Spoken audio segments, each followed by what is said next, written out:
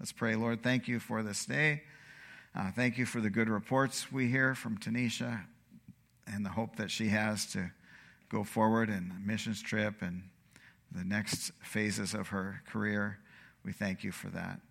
We thank you for the work you're doing in many hearts in this congregation.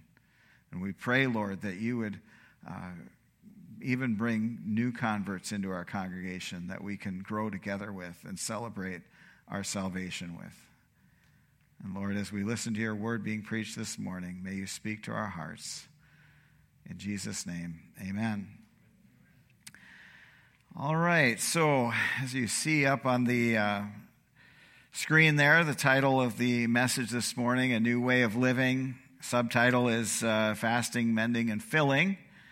And as we go through our passage for this morning, we're going to look at three things to avoid. The three things to avoid are fasting for the wrong reasons, mending with the wrong material, and filling the wrong vessel. And so we're going to be looking at that momentarily as we go through this passage together. So as we looked at last week, we were in the passage that talked about the calling of Levi, and Jesus loves saving sinners, and often the very worst sinners are the ones that Jesus is delighted to save. That's good news. And we saw that after Jesus called him, Levi, also known as who? Matthew, has this big party, and Jesus was there.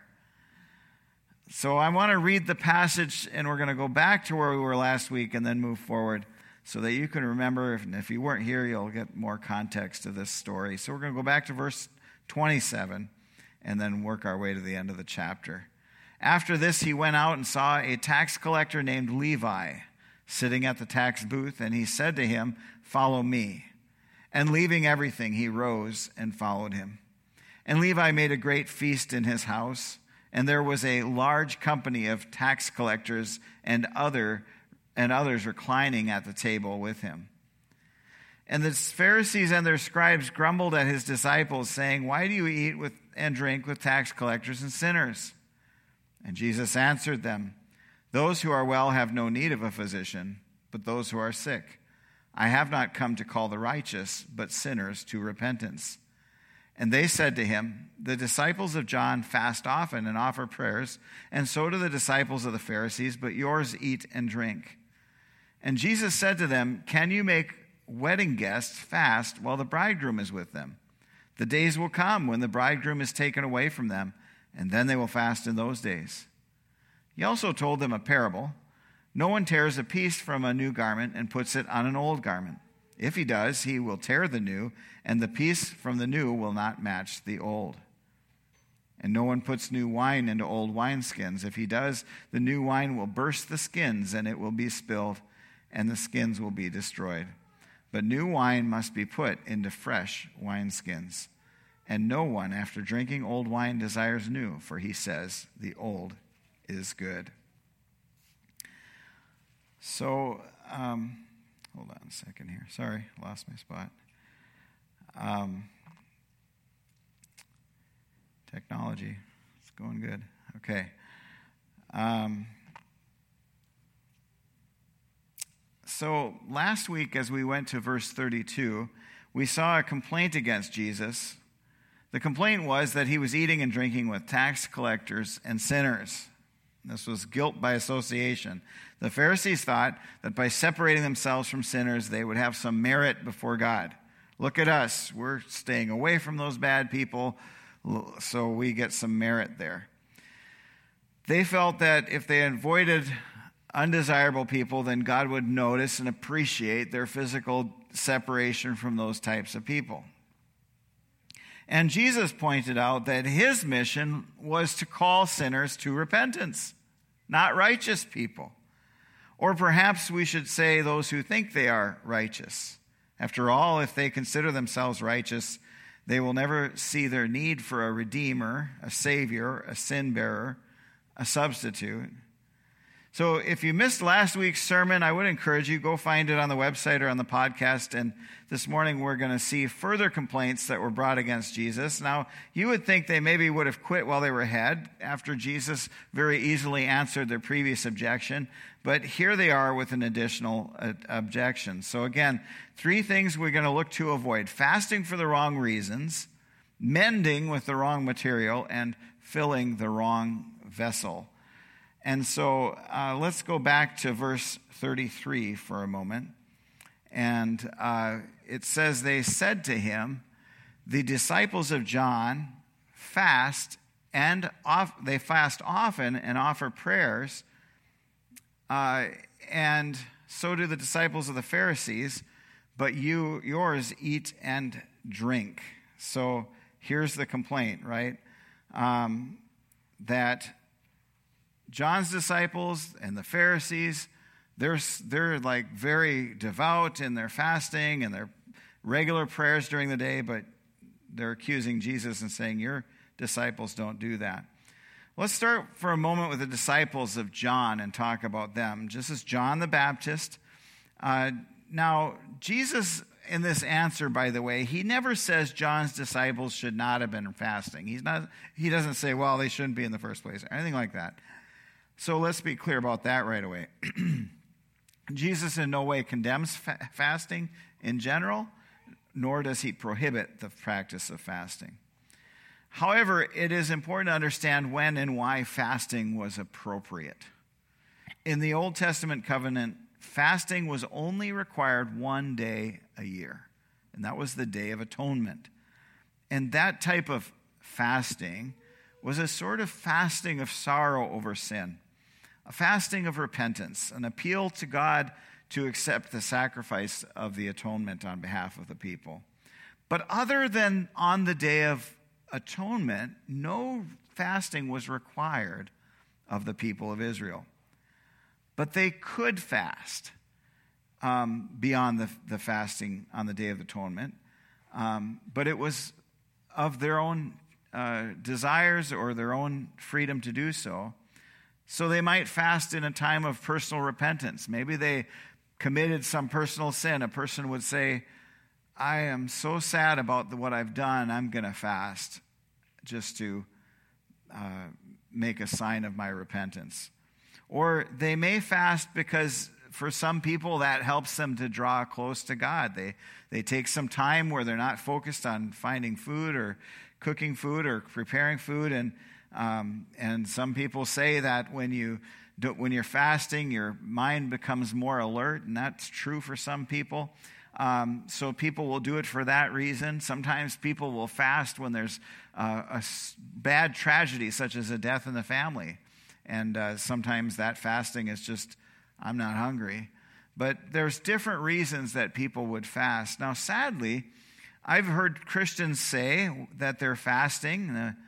They're hoping that as they fast that they'll lose some weight as a result, and the focus seems less on some devotion or dedication to the Lord and more as a secondary reason to try and lose some weight. And now, if you are fasting as part of a weight loss plan, I don't see anything wrong with that necessarily. You hear this people talking about intermittent fasting all the time. That's fine, but don't go around telling people you're fasting and praying if the real reason is weight loss. Don't confuse with what you're doing for yourself with worship. Remember who John the Baptist was and how he lived. He was what we would call an ascetic. An ascetic is a person who lives in a way where they're very deprived and they're voluntarily doing that. His living conditions were very frugal. You may think of his diet of locusts and honey and say, I'd rather fast than eat bugs. But John did live in the wilderness, and he wore rough clothing, and he was eating meager food. That's what ascetics do. There's been people through all of history that do some sort of religious asceticism. Not just Christians, by the way. There's other religions that do asceticism. So it's no big surprise that John's disciples also fasted. And let us remember what John's ministry of baptism was all about. It was a baptism of repentance. And a sign of true repentance is sometimes fasting.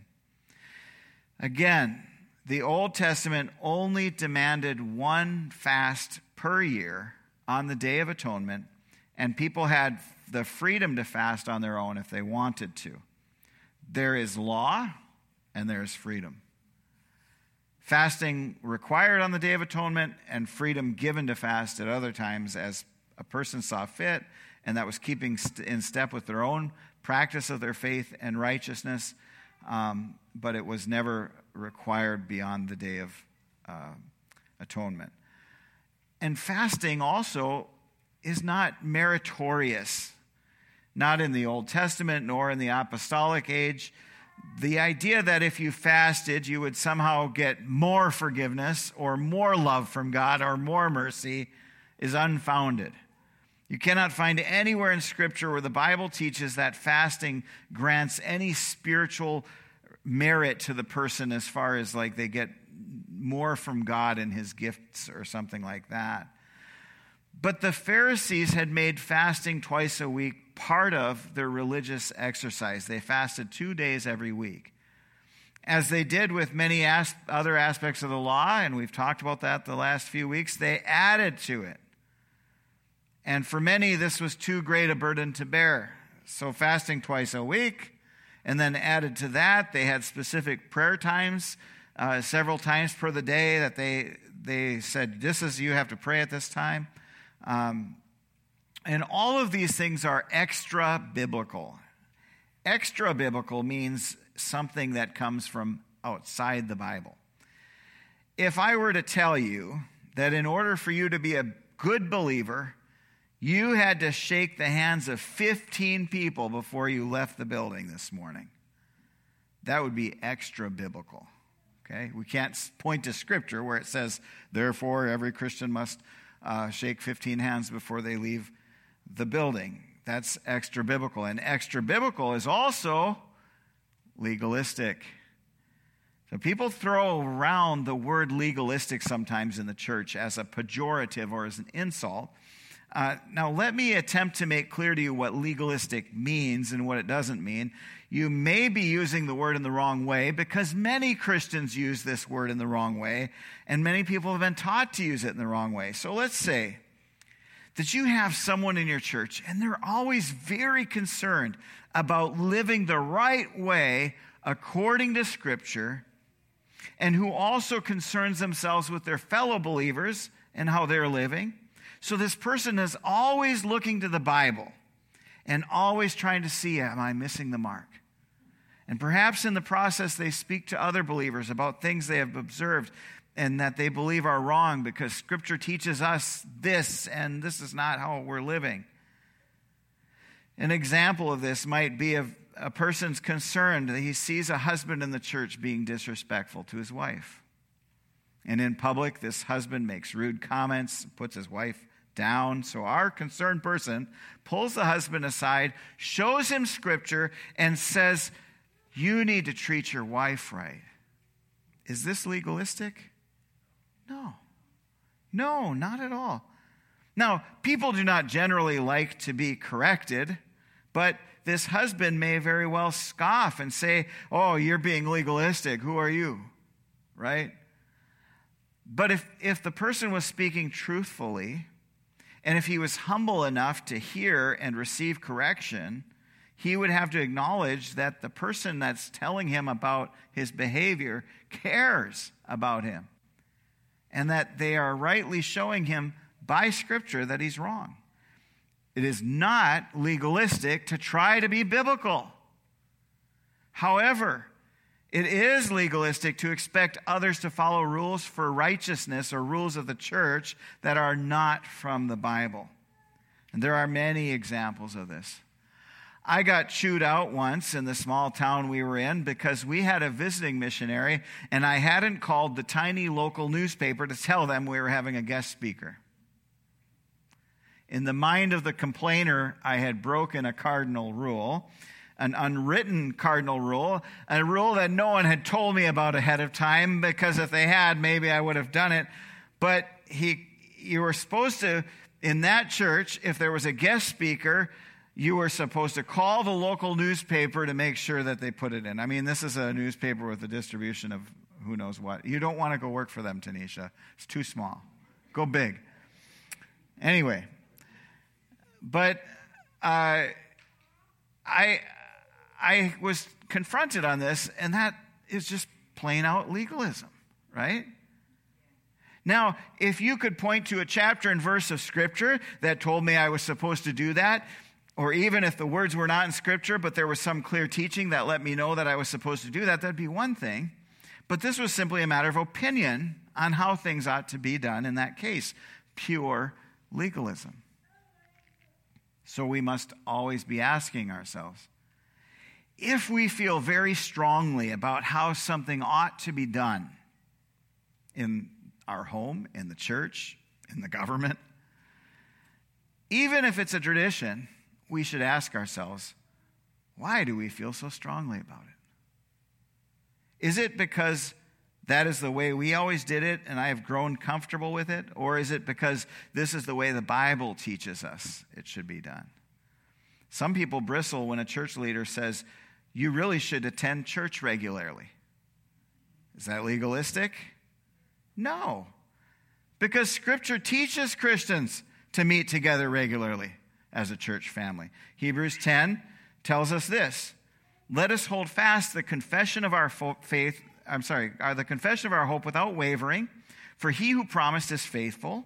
And let us consider how to stir up one another to love and good works, not neglecting to meet together, as is the habit of some, but encouraging one another, and all the more as you see the day drawing near.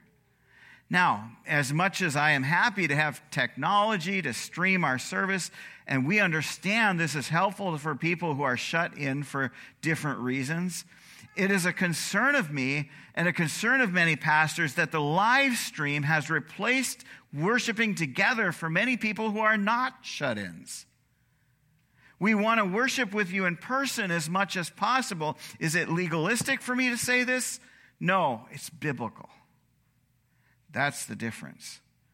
But if I were to say, when you do come here, you must wear tie and shiny black shoes to come in, well, you certainly won't find a scripture telling you this, so you would know that is legalism. And I don't wear black shiny shoes or a tie, so I would be kicked out too.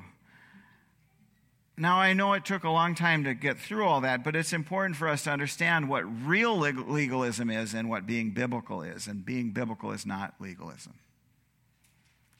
So the Pharisees had created many rules that went way above and way beyond what God himself required. And when others did not obey these rules, it made them angry. So they asked the disciples of Jesus why they did not honor this practice. Now, it's interesting to note that the Pharisees hated John and his followers. But in this case, they were not too proud to use the compare and contrast to try to they're kind of pitting the disciples of John against the followers of Jesus. But Jesus answers by showing categories. Two categories are the disciples of John and the disciples of the Pharisees in one category, and the disciples of Jesus in the other. So Jesus says in verse 34, "Can you make wedding guests fast while the bridegroom is with them? For the days will come when the bridegroom is taken away from them, and then they will fast in those days." So weddings then, as today, were big events. They were often a week-long celebration. Instead of a couple going off on a honeymoon to some exotic destination, the couple would stay home and be served by their friends, treated like royalty for their first week together. The special friends of theirs had the honor of serving them during the week of celebration. So Kent Hughes writes this. He says, Jesus answered those who criticized the eating, drinking, and joyous demeanor of his disciples by asking, "Can you make the guests of the bridegroom fast while he is with them?" The explanation was divinely bold and packed with meaning for his Jewish listeners. A newly married Jewish couple did not honeymoon, but stayed home for a week-long open house, during which there was continual feasting and celebrating. The bride and groom were treated like king and queen that week. Sometimes they even wore crowns. They were attended by chosen friends known as guests of the bridegroom, which means literally sons of the bridal chamber. These wedding guests were exempted from all fasting through a rabbinical ruling that said, all in attendance on the bridegroom are relieved of all religious observances which would lessen their joy. Jesus asserted that his presence justified a feast and that his followers had the joyous privilege of a perpetual wedding party. In such exalted circumstances, it is wrong, if not downright impossible, to mourn. Jesus' disciples experienced temporary unhappiness when they saw their own sin or failed him, but being in the presence of Jesus brought them relentless joy. Jesus always brought joy to whatever place he was at least for those that received him. But Jesus notes that the days will come when the bridegroom is taken away and then they will fast. So Jesus is the bridegroom in this illustration. His followers are the wedding guests. He cannot expect his followers to be fasting, which represents sorrow over sin or repentance or an appeal to God for mercy, but rather he knows that for them, this time, the time when he was there with them, was a time for joy. But he clearly alludes to a time when he is going to be leaving. Certainly when he was on the cross and in the tomb, there were times of sorrow for his followers. And these were times appropriate for fasting. But while he was present both physically and spiritually, this was not the time to fast. Now, what does this mean about fasting for believers here and now?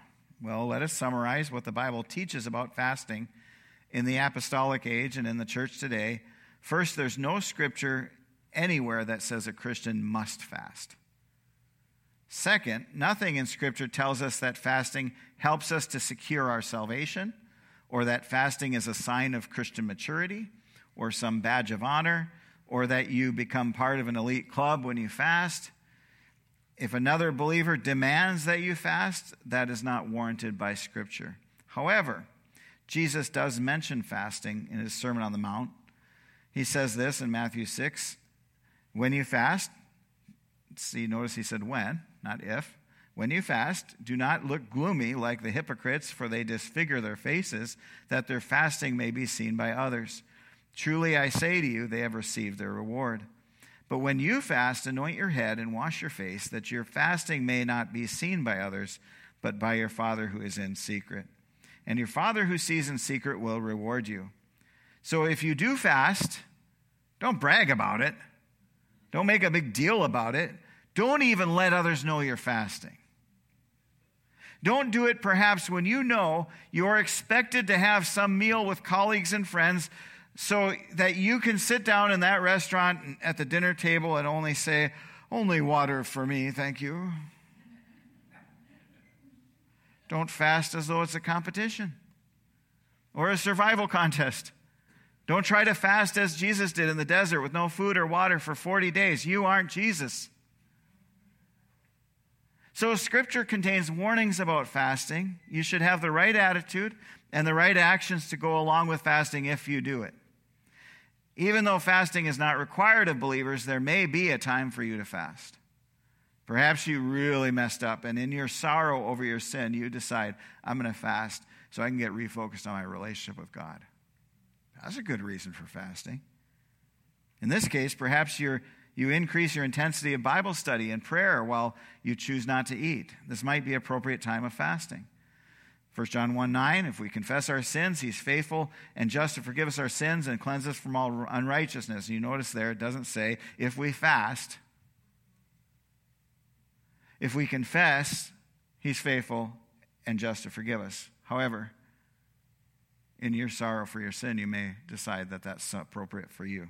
So confess your sins first. And then if you feel it will be helpful for you to refocus your life and actions, then fasting can be done. There's no compulsion, but there's freedom if you want to. But the fasting will not bring forgiveness. Only pure confession, pure repentance brings forgiveness. You must always remember that fasting is not so that you earn merit or points towards God's mercy and grace. Those are freely given by him. In church history, there have been times when the church as a whole fasted and prayed. Sometimes when great persecution was going on, they would do this. While brothers and sisters in the Lord were being brought into the Colosseum or into other horrific forms of torture, the church would fast and pray intensely for them. And I believe that that's part of the reason that God sustains those people through that, because the church is praying for them. How do people go to their death with looking like an angel? The church was praying for them. Fasting is neither required nor prohibited by Scripture for the believer. It's a matter of freedom. After making his point about why his disciples are not fasting during that time, Jesus now uses a few illustrations: patching a new garment, putting wine into new wineskins, and preference for the old over the new. Verse 36. He also told them a parable. No one tears a piece from a new garment and puts it on an old garment. If he does, he will tear the new, and the piece from the new will not match the old. This may seem less obvious to us today, because many people have never even patched a garment in our world today. And some who have, because our materials are so much better in their consistency and quality, you may not have had this happen. But if you use certain materials, such as cotton or wool especially, you know that if the cloth is new and has never been washed or processed before, then once you do wash it, what happens? The material shrinks. In those days, if you had an older garment that you'd worn for some time, it had already shrunk to all the point. It's not going to shrink anymore. There's a point where it's not going to shrink anymore. But if you took a brand new piece of cloth to mend a tear, then as soon as you wash those clothes, the new cloth would shrink, while the old cloth would retain its already shrunken state, and the result of this would be a ripping effect that would make the mended spot look worse than before. And not only that, but a new piece of cloth would never match the original material. They did not have the consistency of dyes and colors that our clothes have. So the patched spot would be very obvious, even drawing attention to it. And then in verse 37, he says, no one puts new wine into old wineskins. If he does, the new wine will burst the skins, and it will be spilled, and the skins will be destroyed. But new wine must be put into fresh wineskins. So again, in those days, something different than today. Today, wine comes in bottles or boxes, I guess, but in those days, animal skins were used to hold the wine. And wine ferments, so when it was new, it would be put into fresh skins because they still had some elasticity. They could stretch a bit, but eventually animal skins get brittle and they cannot stretch.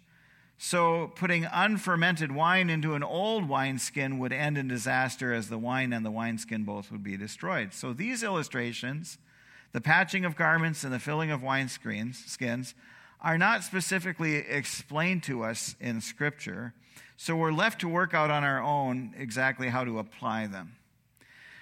Some have said that the old cloth and the old wineskins represent the fact that the disciples of Jesus are weak because of the system of the law that they have structured their lives around. And so to receive the new covenant in Jesus, they had to be made new as well and receive a new structure to put in place this new gift of life. So the Holy Spirit works in the lives of believers to make them new cloths that can be patched or new wineskins that can accept the new wine. Some have said that the old refers more specifically to the Pharisaical laws. The freedom Christ offers cannot be maintained within their strict legalism. We may see sometimes in the modern church something similar. The church develops over time certain traditions. Even local churches have different little traditions they do week after week. And those inside have grown very comfortable with those traditions. But someone may be saved who didn't grow up in that system, and now they know Christ, and the church hits them over the head with man-made traditions.